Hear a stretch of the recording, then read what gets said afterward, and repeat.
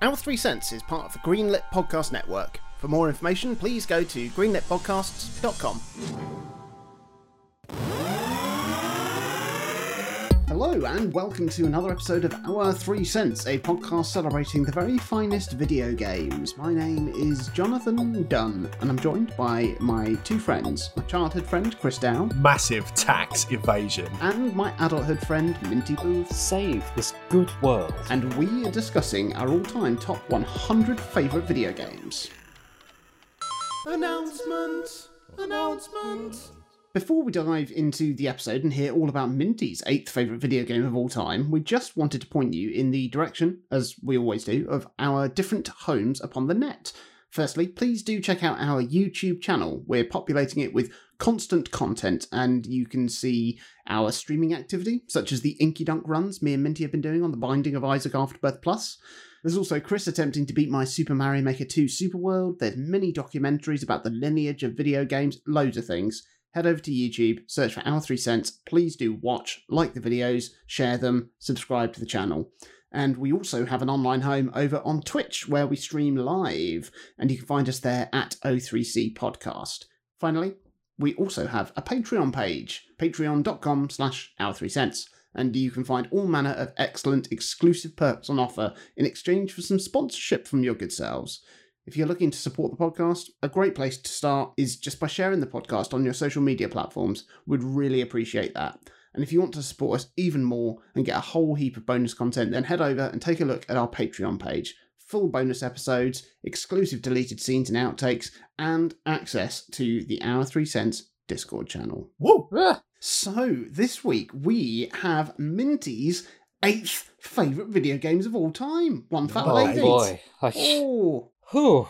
It's been an emotional ride prepping for this week, so I'm going to warn you now, there may be tears. Well. Oh, my appetite is whet. Yeah. I don't know whether or not to tell you then that we're going to have to do the quiz. We've got a pre-coaster before the roller coaster.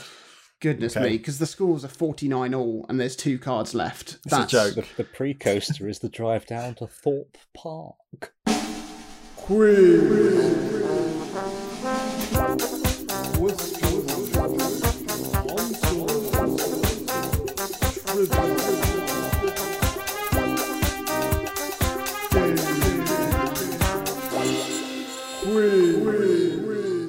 What is the name of Sonic the Hedgehog's sidekick?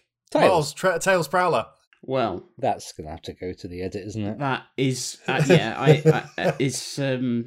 absolutely, that's too close to call, so I'm going to have to revise that in the edit and figure out who won it.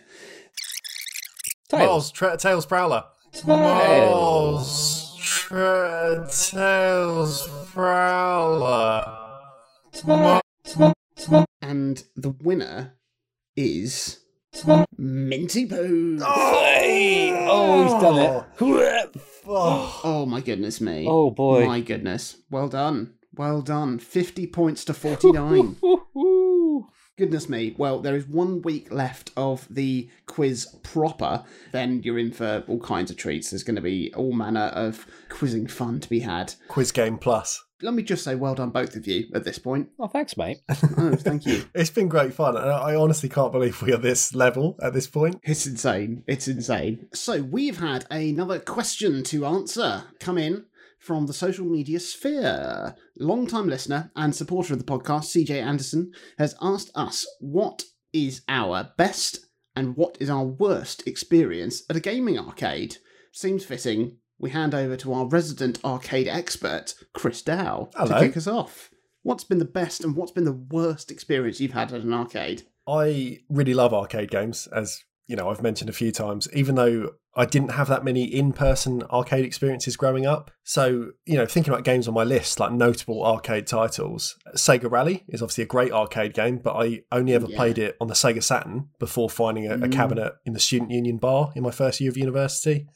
Fantastic Journey, the Parodius sequel that was on my list. Again, a brilliant arcade shoot-'em-up, but I had never seen it in a stand-up cabinet until it was at the arcade club in Bury.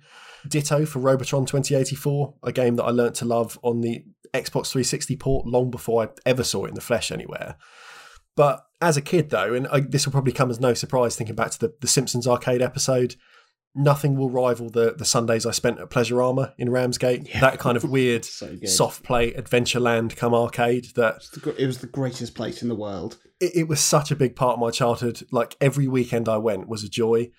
And the games I remember playing specifically that made it such a fun time, I'd always play the Simpsons arcade, obviously.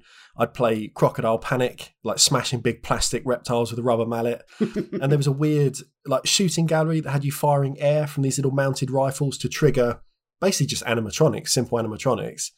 And I'm sure in this arcade there might have been 100 other machines there, but for the life of me, I only remember those three things that... You know, I was so laser focused that I wanted to just play those three things every time we went. Yeah. And I think those games really, they're an extrapolation of everything we do in video games even today, because you had, you know, Crocodile Panic is just a game of reflexes. The Simpsons was an audio-visual showcase for the time. And then the shooting gallery was basically a test of skill. And that's games, isn't it? Like those three sort of facets, that's all we do in games, really. Things that look nice and get progressively nicer as time goes on. Things that you have to react to and things that you learn to get better at skillfully. So yeah, I loved it. And as much as the arcade club is honestly about my favourite place on the planet, and I can't wait to make another 650-mile round trip to visit it again, whenever my first visit to Pleasurama was, I think just wins by default. In terms of bad experiences, it's any time I've gone to an arcade and seen something like Time Crisis, and then gone up and realised the gun doesn't work. Like the sense of disappointment when it's like the recoil on the top, the force feedback doesn't work, or you aim at the screen and it's not registering what you're doing. And I think over time that became more and more frequent that, say in Margate, where I lived for most of my life, there's still arcades in Margate, but they've essentially just fallen into disrepair over the years. And you still have, you know, banks of 2p pushers, you still have slot machines and all that sort of thing. But games they just became few and far between. And most of the time now, if you visit Margate Seafront, you'll find arcade versions of mobile games really commonly for some reason. So things like Flappy Bird Piano Keys, like a lot of those sort of games for some reason got massive arcade cabinets in the last few years. And then you often have just something they've wheeled out of an old cupboard, like Time Crisis 2. Yeah. And anytime I see it, I'm always really excited. And then you go up and it's like, this doesn't work, does it? I know this doesn't work. Why am I even considering spending £1 to play something that I know doesn't work? So yeah, it's basically any time I've been to an arcade that isn't the arcade club in the last 10 years has been miserable. Well, there we go. How about you, Minty? I've only really had 2 arcade experiences, so... I'm afraid to say both have been fairly positive. Got to pick one. Oh.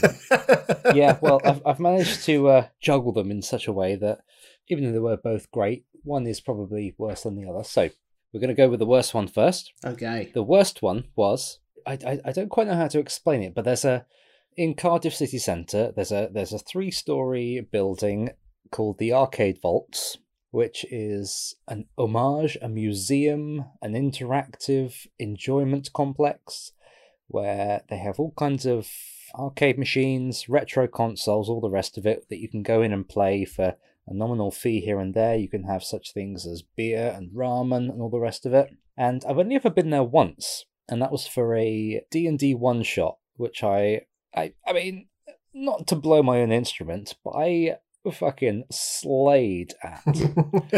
But I didn't play a single video game. So that's my worst experience. So, going to an arcade where you didn't play any games. Yeah, shout out to Chris at the Arcade Vaults. I didn't play a video game, so unfortunately it was the worst arcade experience of my life. Sorry. The best arcade experience of my life was... It's not really my local pub, but it's the pub that I go to. It's not down in, it's sort of over in Pontcanna. Right. It's to the right of where I am. It's Cardiff's first micro pub, St Canna's Ale House. For those of you who know it, if you don't know it, I've just explained it.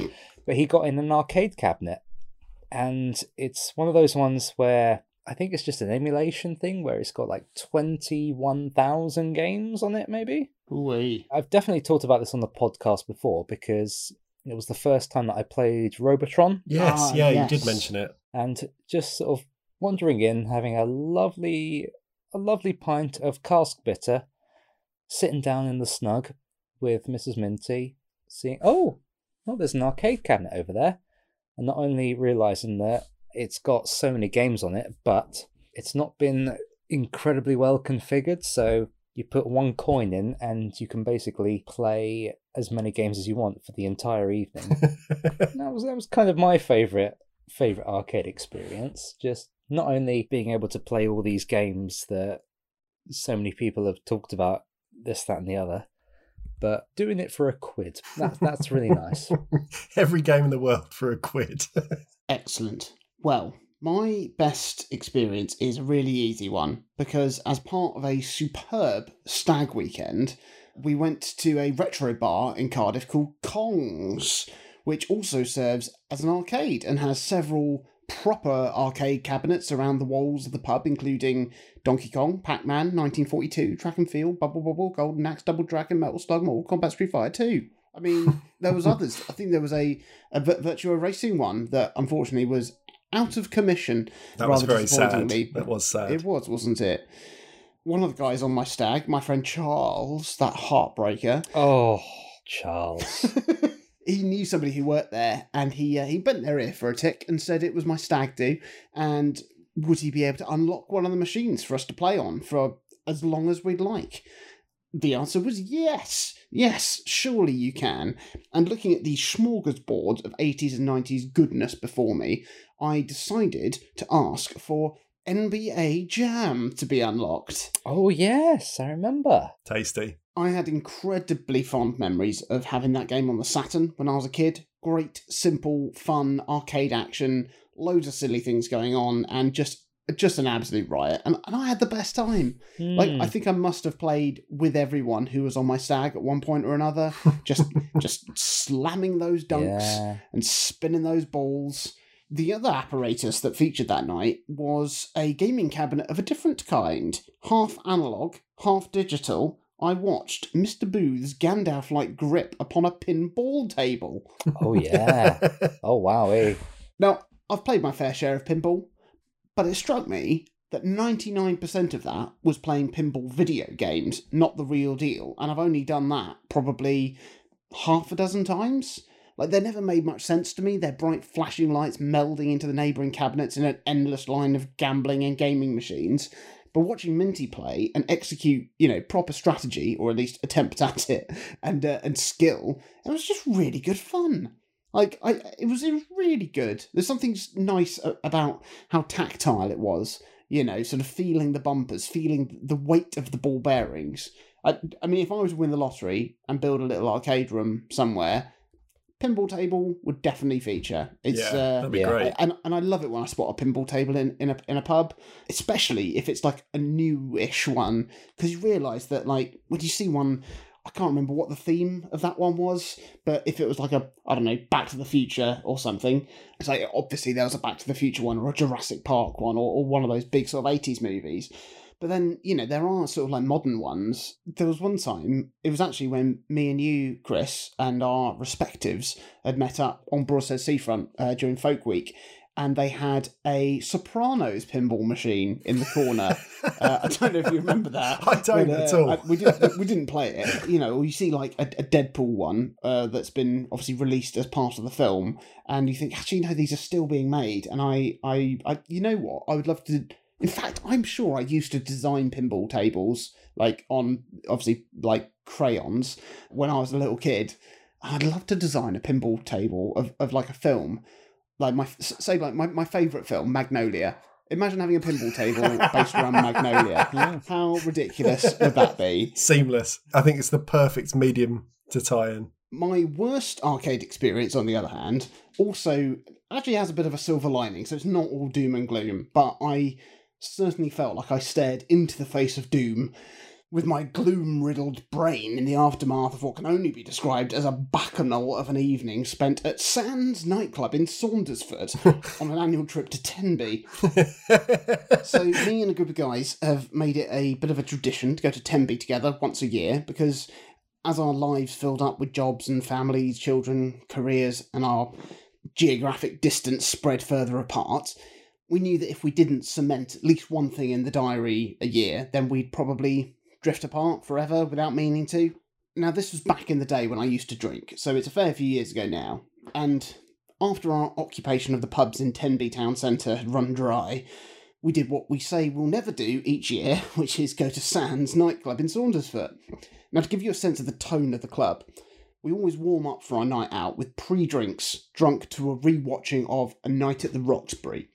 And with Baby Don't Hurt Me blasting in our ears, we do some of the worst dad dancing you'll ever see across the floor of Sands, maybe pop out to the integrated burger shack for a recharge at some point, then we'd be back inside requesting Glenn Hoddle and Chris Waddle's classic single Diamond Lights from the DJ until we were kicked out. And in the aftermath of that, the only thing left to do until the alcohol had left our system in the morning to ensure it was, to be honest, about 60-40 safe to drive home, was to go to the arcades on site at the campsite where we tended to rent a caravan. I remember the first year that I was in that place without a hangover, and my goodness, was it equally a much better experience and significantly worse for being able to see it all the clearer. And I remember on this one time just pouring myself into a Jurassic Park light gun game cabinet because it meant that I might be able to sit down for a few minutes without realising the whole cabinet was on hydraulics. It was horrible. It was so horrible. Oh God. And I remember spending at least 10 quid on the claw machine trying to get a stuffed Pokemon toy. It's just livid. I remember, actually, you mentioned earlier, Chris, the mobile arcade games, and there was an arcade version of Doodle Jump there. Oh, Christ. Which was actually surprisingly good, but I think only because, it was a machine that had been made in the last 5 years as opposed to the last 50 years like the rest of them. Yeah. But, it's quite a depressing place. It's one that we absolutely appreciate, ironically. But there was actually one good thing that came out of that particular trip to the arcade, and that was the year we decided to introduce a trophy to one of our other annual traditions, which was a competitive game of pirate-themed adventure golf at the Outdoor Experience Centre, Heatherton. Every year, we'll visit and face off against each other over its 18 holes to see who can be crowned victorious. But we thought that a fun way to keep the beer fear from enveloping us fully into the void was to see how many tickets we could win in the arcade across all the different machines. And then what we would do is we'd pool them all together and cash them in for something that would act as the mini-golf trophy for years to come. And I was particularly invested that year because I'd won the tournament, and we managed to get a fair few hundred tickets together between the group of us, and I think it was about 800 or 900 tickets to cash in for a small ceramic owl that has now been bestowed with a huge amount of provenance, and one that I haven't been able to win back since I lost it the following year to Mark. Every year it seems to come down to the two of us on the last hole, neck and neck. The tension always turns my stomach to rot, so I'm still having dreadful digestive issues, even 7 years after I quit drinking. I can't wait to go back. It'll be so nice. Got to win that 10B owl. Yeah. So there we go. Hopefully, CJ, that answers your question. If anybody else has any questions, please do get in touch with us on our social media channels. So what have we played this week? Nintendo? No, Minty. It may as well be. Nintendo. Why don't you kick us off with what you've been playing this week? Yeah, fuck it. I have been playing, you're not going to believe this, but I've been playing a lot of Bravely Default 2. Sure. I'm on chapter 3. I have figured out a wonderful area to grind up job points. So the progression of the story, and therefore the game itself, has taken a back seat as I really optimise all of my characters, therefore. And that's one of the joys for me when it comes to such games as this, where I assume level 99 for each character's level, but level 12 for all of their jobs. There's this one enemy that's a rare monster in the very first overworld area that you can fight for a ton of experience. Oh, there's always one, isn't there, Yeah, in an yeah. RPG? And I'm at that point where I can clear it, where I can kill it in one turn. That's the game. Otherwise, it runs away. Yeah. I've been killing that over and over for a good 15 hours now. Just getting all of my characters up to level 12 in White Mage, Black Mage, Freelancer, Ranger, Thief, this, that, and the other. I'm really excited for what different story beats the game will have, but that's for another time. I want to breeze through all of that page turner nonsense, being able to just break every enemy over the back of my knee. Excellent. Chris, how about you? What have you played this week? It's probably been my least gamey week in quite a while. I haven't had a lot of duck and goose, have you? I've been teaching remotely for pretty much the whole of 2021 so far, and even though I work at a very small school, I have still been in every other week, but it's just the pressure that comes with regular schooling hasn't been there, and I've had just a bit of time up to this point, it seems, each week. I do feel it's important to add, though, not to remind you two, because we speak to each other all the time, but to the wider world, this hasn't just been 3 months of me slacking off and all teachers just sat at home on our asses. Like, I have been working every day. It's just the time that it takes to work at home and set and mark stuff remotely between 9 and 3 is very different than a regular school day when I'm up and I'm prepping from pretty much 6 a.m. and I usually don't get home until 6 p.m. that night, and with still bits and pieces to do. It's been a really tough year, and it has actually been quite nice to have a bit of extra time to myself for the first few months of this one, because I think all of us three have felt, the hand of the government in our respective professions throughout this last few months and just the last year, really, throughout the pandemic. So you've got, Jonathan as a freelancer, someone working in the arts sector. Loads of people in your position were basically told, just retrain. Just do something else. You've had Minty, the hospitality industry has been afforded basically next to no support at all to manage, being told you can or can't open sometimes just with a day's notice. And education as well, for me, just constantly being told since September that schools were brilliantly safe, despite all the data showing them to be the biggest disease vectors in the country. It's been stupid, like really, really absurd. And it's actually been quite nice to, since January, at least be vindicated that schools had to close, and as a result of that, even though it has been stressful, for student progress, for safeguarding, whatever else I've had to think about, I have had this time to balance with some games. But, conversely now, with this last week and the last week or so being, schools back open fully, lessons being delivered as normal again, suddenly my days are getting longer and longer and longer again. And this is the first week where I've really felt that meaningful time for gaming has been at a bit of a premium for the first time in quite a while. I've done a few quests in Outer Worlds. I am still going with that.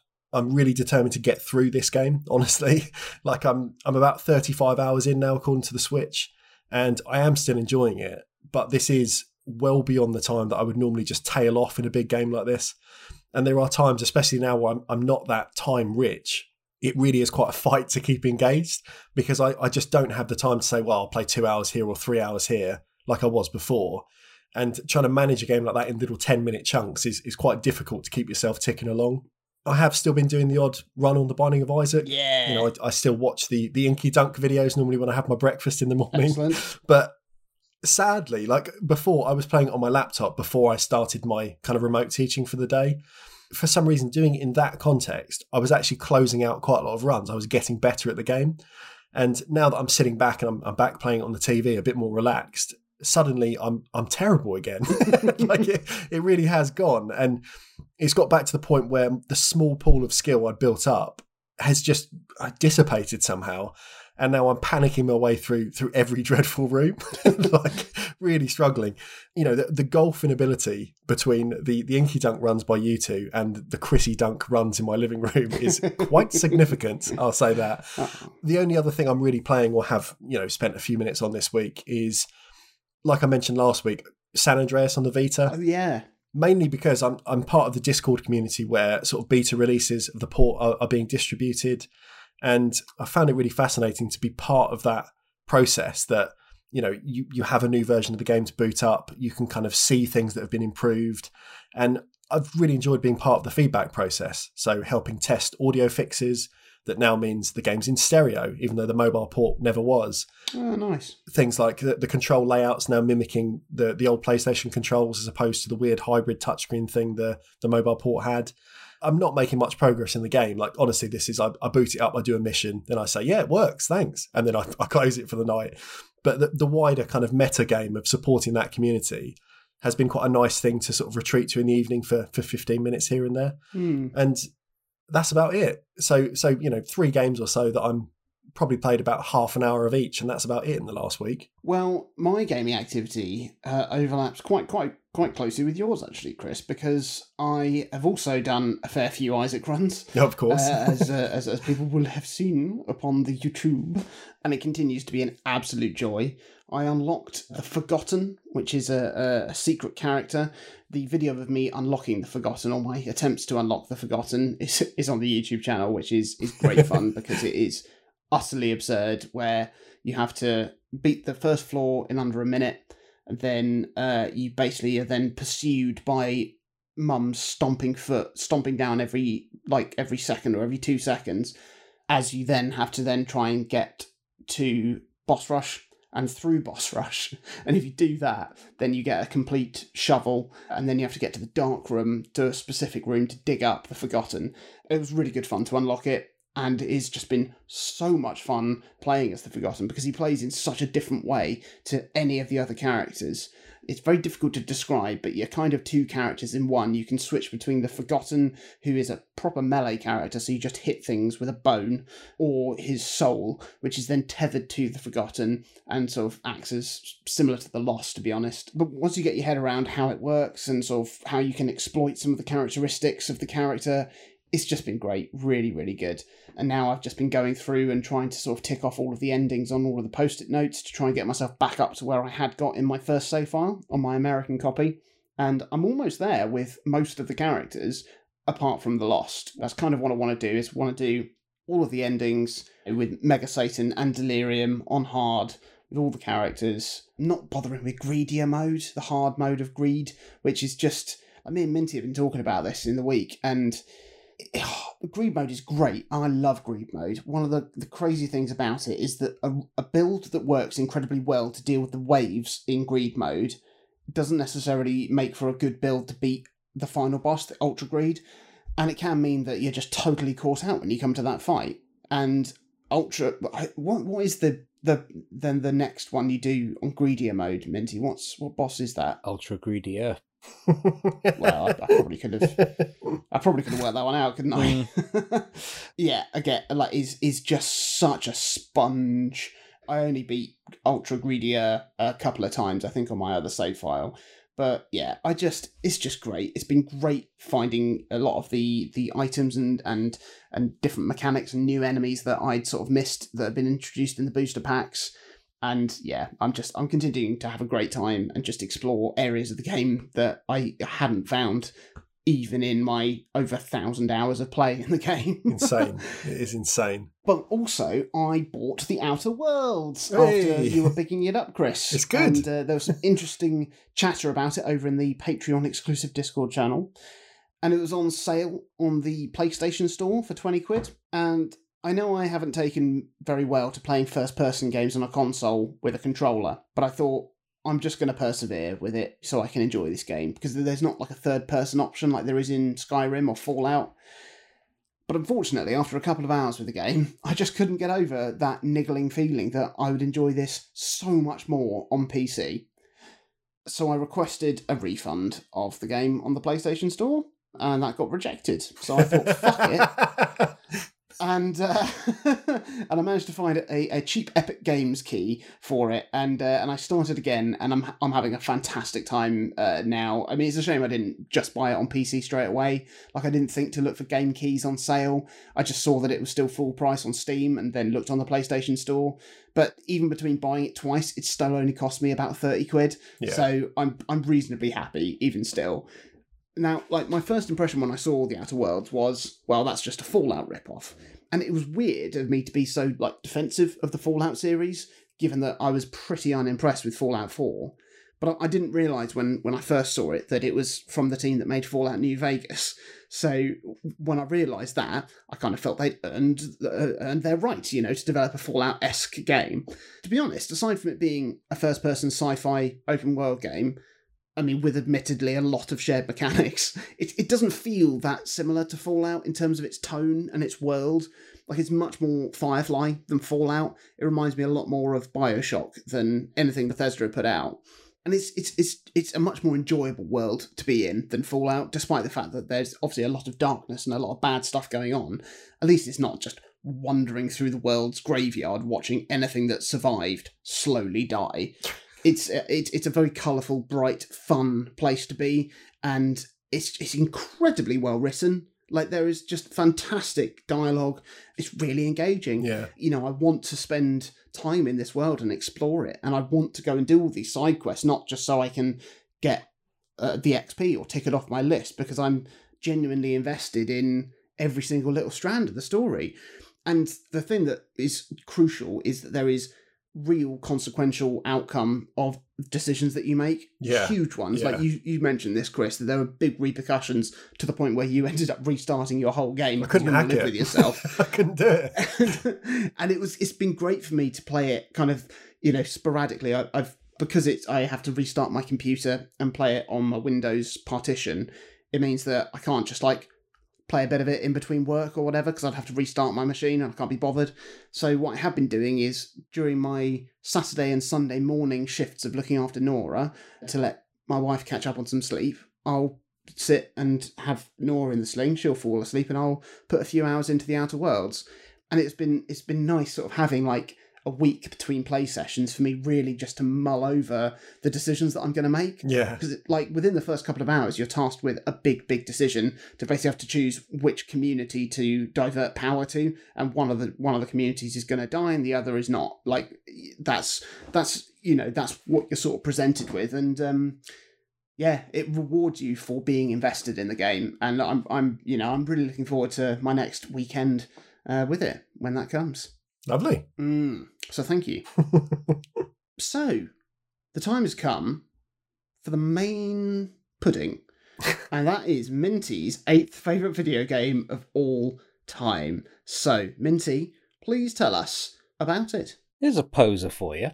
If you were the grand arbiter of the internet, Jonathan and Chris... What do you mean, if? Say somebody was logging onto the internet for the first time, and they had a big old PDF of guidelines that they had to, well, maybe not abide by, but keep mindful of. What one thing would you want people to keep in mind as they were interacting with people online? I would say, when replying to somebody else on the internet, imagine that you are face to face with them, and your balls are within kicking distance of them. That's a good one. That's a good one. Yeah, that's a good one. What I would like is impossible, really, but I wish there was a way that the internet could have been built at that early stage to actually work as a proper meritocracy, because there's so much horseshit out there. And despite the web is meant to be a really utilitarian thing in theory, but the people whose work and the people whose voices rise to the top still pretty much do that based on either money or nepotism. And I don't know, maybe there could be a clause, something like your profile and your value in cyberspace will be sculpted by your actions and the content of your character. So does that work? Yeah, I think so, for sure. Well, there you go. That's my tuppence. Superb. Well, mine is, please understand that your favourite and the objective best might be two different things. It's a fairly benign edict that, if we're being charitable to most of the people online, can have far-reaching implications, from political discourse to political discourse. I've talked about this with you, Jonathan, a few times over the years, and I think it's an incredibly powerful realisation of one's own vulnerability to understand and accept that the thing in such a thing as a series, a menu, a discography, isn't the pinnacle of the maker's ability. For example, my favourite Opeth album is Blackwater Park. I love the murky heaviness of it, the almost perfume-like quality of the gentler acoustic tracks, the gorgeous clashes in those single tracks like Dirge for November and The Drapery Falls, but I'd have to be a foaming reprobate to dispute the fact that Ghost Reveries is their absolute masterpiece. Pricks love every single IPA that anybody puts out, but won't even glance at a well-made lager or a best bitter.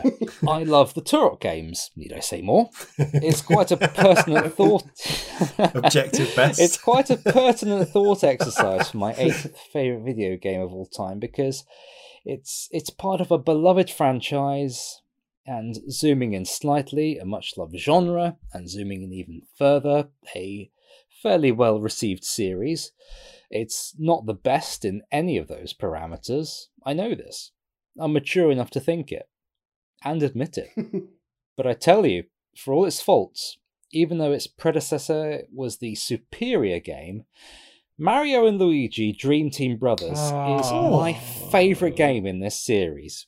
It's it's a wonderful series to begin with. Mario games are fun to play, whether they're platformers, the sports spin-offs, the RPGs, mostly, kind of. Paper Mario, looking at you. Stick a star. Oh, shush you. There's a lightheartedness of both aesthetic and control that belies some really incredible depth. For the whole of the Mario and Luigi series, that's incredibly apparent. It's bright, it's colourful, the characters are fun, the dialogue is hilarious, the stakes are high, and the gameplay is simple but so involving and really utilises all the tools of the hardware. I mean, we've seen Bowser's Inside Story on my list a good few months ago, and it's the demonstrably better game in the series. It benefited from the developers seeing and working out what the DS could do when they made Partners in Time, what the hardware was capable of, and it refined the experience masterfully and rained down a plague on the Toads for good measure, and for that we thank them. Plus, it's always fun playing as a villain, even if it is RPG Bowser, who is a totem of comic incompetence. But with Dream Team Brothers, not only did Alpha Dream have a touchscreen to work with, they also had the gyro controls, which meant that tilting was as much as a control scheme as button pressing and stylus jabbing. And you know what? It's fine. The story and the setting requires a certain surreality by virtue of literally taking place, for the most part, inside the dreams of lovely long green Mario, the string bean wahoo himself, Luigi. I lived in quite a loud flat when I first started playing this game, so I can't quite remember the opening premise of the game word for word, but Mario, Luigi, Peach, and all the rest of them are going on holiday to the Plo Kingdom. They get attacked by a strange purple bat thing and make a crash landing.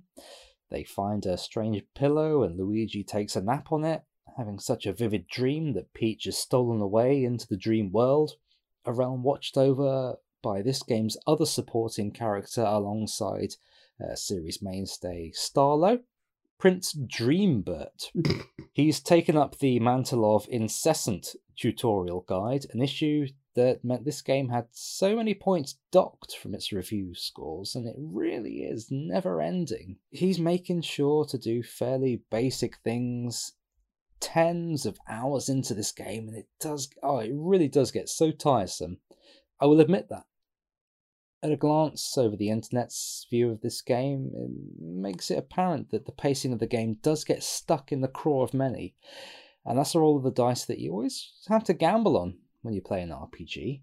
Anyway, you and Dreambert free the rest of his people throughout the game, and the story builds towards the great climax of the great big bad, and also Bowser, as many of these games are wont to do, and surprise, surprise, you win! It doesn't really matter, it's a Mario game. It's more about the journey you go on, and the friends you make along the way. Always. And what a lovely journey it is. Alongside the top-down world exploration that we've come to know and love from this series, you've also got various dream landscapes thanks to the somnol savant Luigi.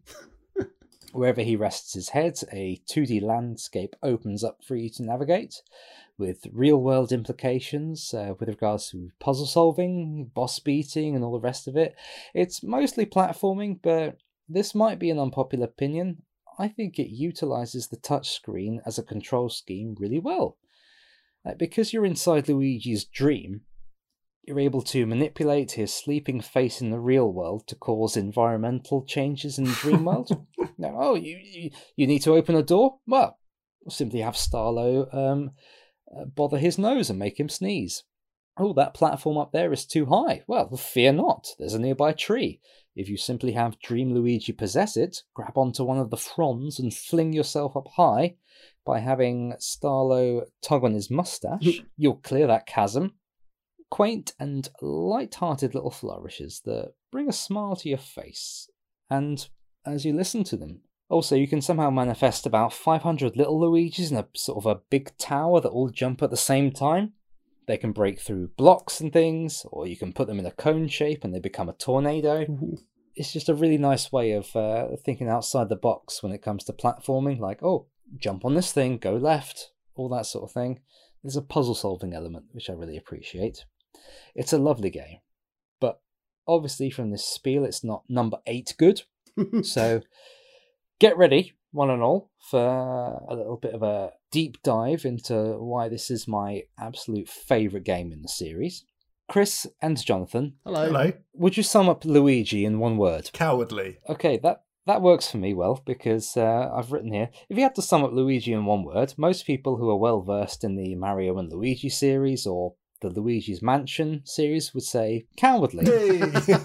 He's often pulling his hat down over his face to escape the various scary enemies, or that waylay the two brothers in their quest, or shitting his pants because a curtain moved or a mouse popped out of a drawer. It's a long-running gag, particularly in this series, right up until this game. A good few months ago, we looked at Bowser's Inside Story, which introduced giant battles, which is a fun boss fight that had an engorged Bowser fighting such things as sentient castles and volcanoes and whatnot in some glorified touchscreen tug-of-war. He'd get almost killed and crushed or whatever, and Mario would just sort of give his walnut a poke and make him grow to about 10 stories. It's back in this game, only they take place in Luigi's psyche, so you're privy to his innermost thoughts. So the first giant battle, I should say, has a MacGuffin assume a giant robotic form to destroy the landscape around you and hopefully take you down with it. And naturally, Dream Luigi is shitting himself. It's for all intents and purposes, it's a nightmare. Who hasn't been scared by something their kooky old brain has thought up? But it's his dream. So not only is he terrified, but he's also glowing. And then sleeping real-world Luigi has his cap pulled down over his face in anguish. Starlo is looking over him and watching over him, concerned, saying such things as, "Do you need help, Luigi? I don't know what to do." And eventually, as one of the many tutorials of this game would lead you, you need to press on the L on Luigi's cap to absorb all the little Dream Luigis to make him into a giant. But as you absorb these little Luigis, you also see glimpses of his inner monologue. He says such things as, "Gotta help my bro, Mario, big bro." To see his resolve helping him power through his cowardice, his love for his brother strengthening him, it made me cry the first time I played it. And also when I watched a few YouTube playthroughs to refamiliarize myself, despite every prick doing the absolute worst commentary like, "Okay, now we've got to press on his hat. Oh, help my bro. Oh, man, Luigi's glowing, you guys." Even then, I was just weeping in the kitchen. It does get better. The very last giant battle you fight is against Bowser. A wonderful culmination of this little series. And as he's getting stronger and bigger and screaming such things as, "Gotta get bigger, gotta eat more, gotta smash Mario with a single punch," the L on Luigi's hat starts glowing as an indication of a giant battle is coming, and that's what you've got to press. and he pulls it down, not with the sort of the double clenched fist fear that he had in those formal battles, but with a wonderful self-assuredness. And even Starlo comments on it. Are you having a nightmare, Luigi? You seem so different, so much more confident than usual. It's such a wonderful bit of character development that I really can't recollect it without just dissolving. And I know that even just reading out this bit of script will make me go again. So this is all I've written.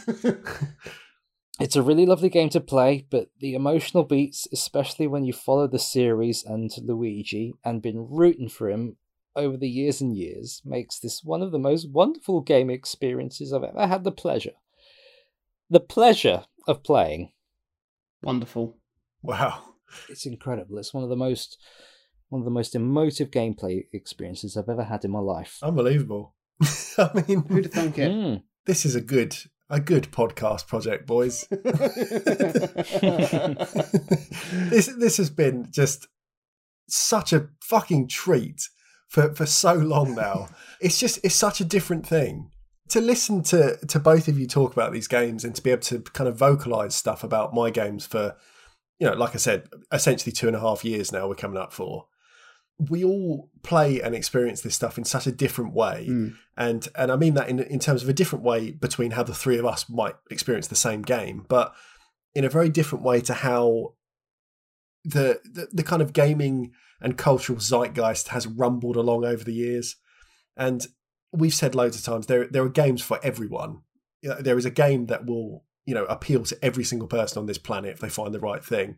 But there is still an overwhelming kind of, the mainstream majority is that games have a certain purpose and function that isn't necessarily what we find in them as us three and people that might kind of play things in the same way we do. And it's been so nice over the course of doing this to really, really reconnect with you, Jonathan, to spend proper time with you every single week, but also such a joy to get to know you, Minty, for someone we had never really had that much of a connection before starting this show. And to have these kind of shared experiences now, to hear about why this stuff means so much to you both has been a treat week in, week out. It's it's really good. So there we have it. That was Minty's 8th favourite video game of all time. And it was Mario and Luigi, Dream Team Brothers. If you've enjoyed this episode, or if indeed you've enjoyed any of our episodes, then please do share the podcast on social media, and you can engage with us on our social media platforms as well. You can find us on Facebook, facebook.com/R3cents. You can find us on YouTube, search for R3cents. You can find us Twitch and Instagram and TikTok at O3C Podcast. Chat to us about these games, chat to us about games that you're playing. Tell us what your top 10 favourite video games of all time are. We'd love to hear about them. And if you're really enjoying what we're doing, then please do check out our Patreon page and consider pledging a little bit towards the podcast to get a huge amount more. You can also engage with us individually. You can find me on Twitter at Jonathan Dunn. You can find me at Chaz_Hodges. And I'm Clement_Boo. And please do join us next week as I will round out this little section of our 8th favourite video games with my 8th favourite video game of all time. It's a good one. Better be.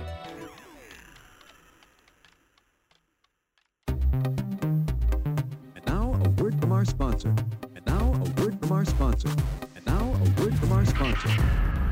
Welcome to Casual Magic, the show where we explore the fun side of Magic the Gathering.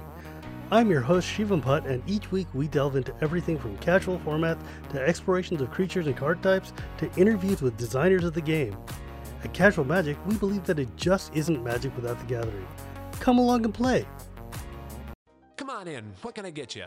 Sure, I've heard of Hair of the Dogcast. They're that podcast about video games and beer. From the latest gaming headlines to diving deep into the games of yesterday to sampling and reviewing craft beer from all over the world, Hair of the Dogcast is here for the gamer and beer lover in all of us. Available weekly on the Greenlit Podcast Network.